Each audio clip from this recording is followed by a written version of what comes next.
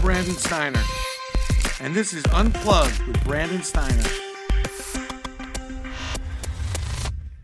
We're talking with Ed Henry, definitely another angle and a different approach to probably what could be one of the most influential athletes, certainly one of the most influential baseball players in our time. We introduced to the show Ed Henry. You've probably seen him on Fox, CNN, and he's done an amazing job with this book.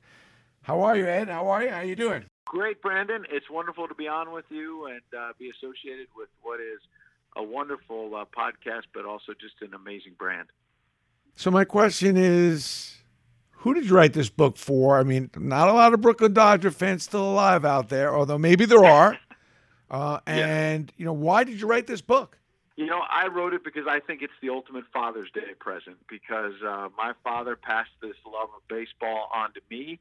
I've now passed it on to my son, Patrick, who's turning 16 on Jackie Robinson Day, a wonderful coincidence, because I think the lessons of both Jackie Robinson and Branch Rickey are just timeless in terms of showing us through hard work, courage, grace under pressure, and a strong faith in God, frankly.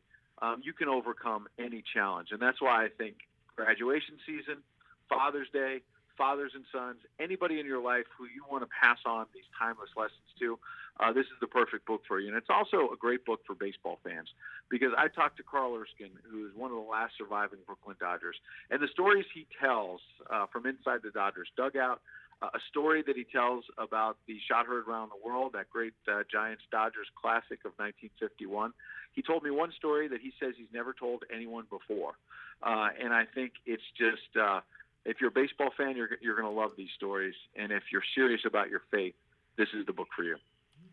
So if you're a baseball fan, you have strong belief in faith, and you love going back and really kind of not only looking at the stories from a baseball perspective, but from a life perspective, I got to tell you, this is probably the book for you. So tell me, what is somebody going to get out of this book if they read it? What are some of the hidden little gems in there that you can kind of get us going on a little bit? Well, first of all, the reason I wrote this book at the start is I heard a little twist on history, and as a reporter, I felt like I had just had to chase it down, which is that Branch Rickey secretly had some second thoughts in 1945 about whether or not he could really sign Jackie to the first minor league contract when he went to the Montreal Royals. He didn't tell anyone about it. He left the offices of the Brooklyn Dodgers at 215 Montague Street and went to a church in Brooklyn Heights, a very famous church, Plymouth Church, which was a stop on the Underground Railroad back in the 1800s. But on this day in 1945, the details that I learned and put in the book are fascinating, because they show that Branch Rickey was worried that if Jackie failed, it was going to ruin Branch Rickey's own wonderful reputation in the game. This is somebody who, when he's with the Cardinals, didn't just win a few World Series, but he also created the modern-day farm system. And he was scared. He was nervous. And he did what a lot of us do when we're about to make a big decision. In this case, probably a bigger decision than many of us have to face, which is integrating the game of baseball. And so he went to a minister at this Plymouth church. And after 45 minutes of pacing and thinking and praying, Branch Rickey finally, at the end of the meeting, according to my reporting, said, "I've decided to sign Jackie Robinson to the first baseball contract. It's the hardest decision of my life. I needed to be in your presence," he said to the minister. "I needed to be in God's presence in order to know it's the right thing to do." That sent me on a personal journey to kind of get the details of this story, but more importantly, figure out how big of a role did faith play in not only the decision by Branch Rickey, but maybe more importantly, how faith played a major role in Jackie Robinson overcoming all of this adversity, people shouting the N-word and all kinds of awful things at him, and people quite literally threatening his life just because he wanted to play baseball. How accurate do you think? We've all seen that the movie 42. Was it accurate? I mean, did that really give you a summation, or is there really more that meets the eye that maybe couldn't be covered in a movie like that? I think it gives you a nice summation, and it's a beautiful movie, and it's inspiring, but it's Hollywood. It doesn't get deeply into faith, which is why I do in this book 42 Faith, but I think also there's so many more layers to the story. I'll give you a quick example. Not a lot of people know that in the early 1900s, Branch Rickey wanted to be a big league ball player himself. He went to his mother on a farm in Ohio, right on the Kentucky border, middle of nowhere, very religious family, Methodists. And he said, Mom, I want to go to the big leagues. And she said, absolutely not. All baseball players do is drink alcohol, swear, and party. You're not doing that. You talking about baseball players now, or are you talking about back then? Because it sounds like baseball players now. Smart mom there. Yeah, then and now. I think she was ahead of her time, and she snuffed it out. And she said, no way. Now, Branch Rickey, though, on the other hand, he's not somebody who took no lightly. I mean, this is someone who took on the entire baseball establishment and said, we're going to integrate the game despite all this opposition. So he sleeps on it. He goes back to his mom and says, Mom, what if I agree that I will never play on Sunday, will you allow me to chase my dream? And she thought about it and said, you know what? I will. And so he actually did become a big league ball player, Branch Rickey. He wasn't very good. He was a catcher with a weak arm. In fact, the Washington Senators stole something like 14 consecutive bases on him in one game.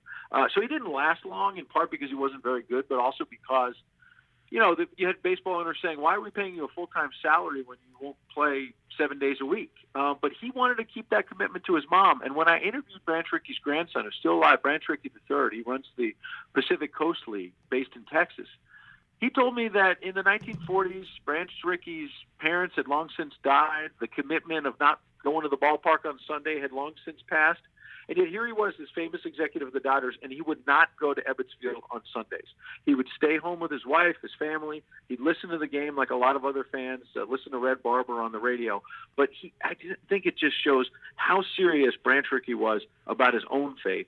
And I think if you look at these two characters propelled together in history, Branch Rickey, Jackie Robinson, far different races, different generations, came from different parts of the country. But what bound them together was a love for this game of baseball and also a strong faith in God that these two men shared. Wow. Was there one interview in that book that kind of shocked you a little bit, that was a little bit odd or different? You probably got through a whole bunch of people. Which one sticks out? You know, what stands out is Rachel Robinson, because she's still alive, and she's about 95 years old, as you know, basically to me the first lady of baseball. And she doesn't endorse the book because there's so much written about her husband, she doesn't want to get into endorsing or not. But I did talk to her a few years ago, and she told me, when I asked her about this secret meeting that Branch Rickey had with the minister, I said, well, what about Jackie's faith? Did he need it in 45 and 47 when those two contracts were signed and all hell was breaking loose? And she kind of looked at me like I was crazy, and I thought, oh gosh, I said the wrong thing. And she gently corrected me and said, we didn't just lean on our faith in 1945 and 1947. What are you talking about? She said, we had faith our entire lives, and that was sort of the backstop for us. And since I talked to her a few years ago, it was very early in the project, it really informed the rest of my reporting, the rest of the interviews, because here I had this woman who was right in the middle of the storm with Jackie, right by his side, just every bit a hero as he was, telling me, you don't just rely on your faith in 45 and 47 when all hell is breaking loose. She made the very important point that she and Jackie had a strong faith in God from the beginning of their lives right through all of these trials and tribulations. And that's why I went back to Pasadena and found some great detail about Jackie growing up. And I went back and looked at Branch Rickey's childhood, as I mentioned, in Ohio. Do you think that, talking with Rachel, do you think that she knew, and certainly, did she feel that her and Jackie knew the kind of danger? Or they did. Was that weighing on their minds? It did weigh on their minds. And she talks openly about how there were death threats and that her life was in danger. And you know what? The reason why I think she wasn't just briefed by the Dodgers, she sat in the stands for a lot of his early games and overheard people saying awful things, shouting the N-word, but also talking about doing away with Jackie. I mean, it was very raw for her. But you know what I was inspired by is look, we can't brush away, we can't sanitize the truth when it comes to history and the fact that there were white teammates on the Dodgers who circulated that petition. It's in the movie 42, which you referred to before. And there were some white players, particularly from the South, Deep South, who said, if you promote Jackie to the big leagues, we're going to walk. But what I try to focus on in the book, too, is the positive. And there were white teammates like Carl Erskine and Ralph Branca as well, who just passed away a few months ago. Branca, early and often, there was no major reason for him to do it. There was nothing for Ralph Branca to gain other than it was the right thing to do. He stood up for Jackie. And when you talk about Jackie's life being in danger, opening day, April 15th, 1947, we're celebrating the 70th anniversary of that first game now. Branca and the other Dodgers are briefed on the fact that there's at least one sniper claiming that he's going to shoot Jackie from outside Ebbets Field if he goes out on that field. Branca, undeterred, before the game when they're doing the announcements, because it was opening day, they bring the whole team out on the field. Branca makes a show of standing right next to Jackie. And after the game, one of Branca's brothers, he came from a big family, one of his brothers says, "Ralphie, what the heck were you thinking standing so close to Jackie? They wanted to shoot him." And Branca basically looked at him and said, "There are worse ways to go than to be standing up for your teammate, get shot standing next to your teammate." And I think that typified the attitude of a Pee Wee Reese and a Duke Snyder and so many of the other white players who just felt like it was the right thing to do to stand up for Jackie. And so, look, Jackie's the hero here, but he wouldn't have done it without Rachel. He wouldn't have done it without Branch Rickey. And he wouldn't have done it without teammates like Pee Wee Reese and Ralph Branca. It's really hard for people to understand because we're now starting to get, somewhat a lot of time removed of what was really going on and what it was like to be in a locker room, that you wouldn't shower in the same shower as whites and blacks, and how you took a lot of heat. You took a lot of shit from your teammates that, if you were hanging out with a black player or a black person playing out with a black player hanging out with a white player.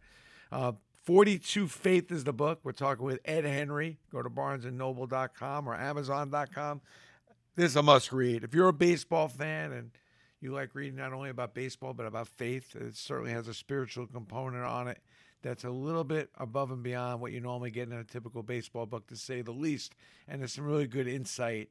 Closing thoughts, Ed, about this book and anything that you want to cover? Yeah, when you talk about how people forget, Carl Erskine tells a great story about how Jackie's second or third year, there are people waiting outside Ebbets Field, outside the clubhouse after a game.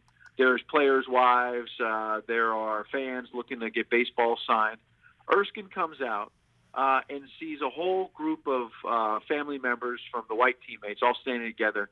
And he notices in the corner that Rachel Robinson is standing with Jackie Jr., all by themselves. And none of the other players' wives or anybody are talking to them.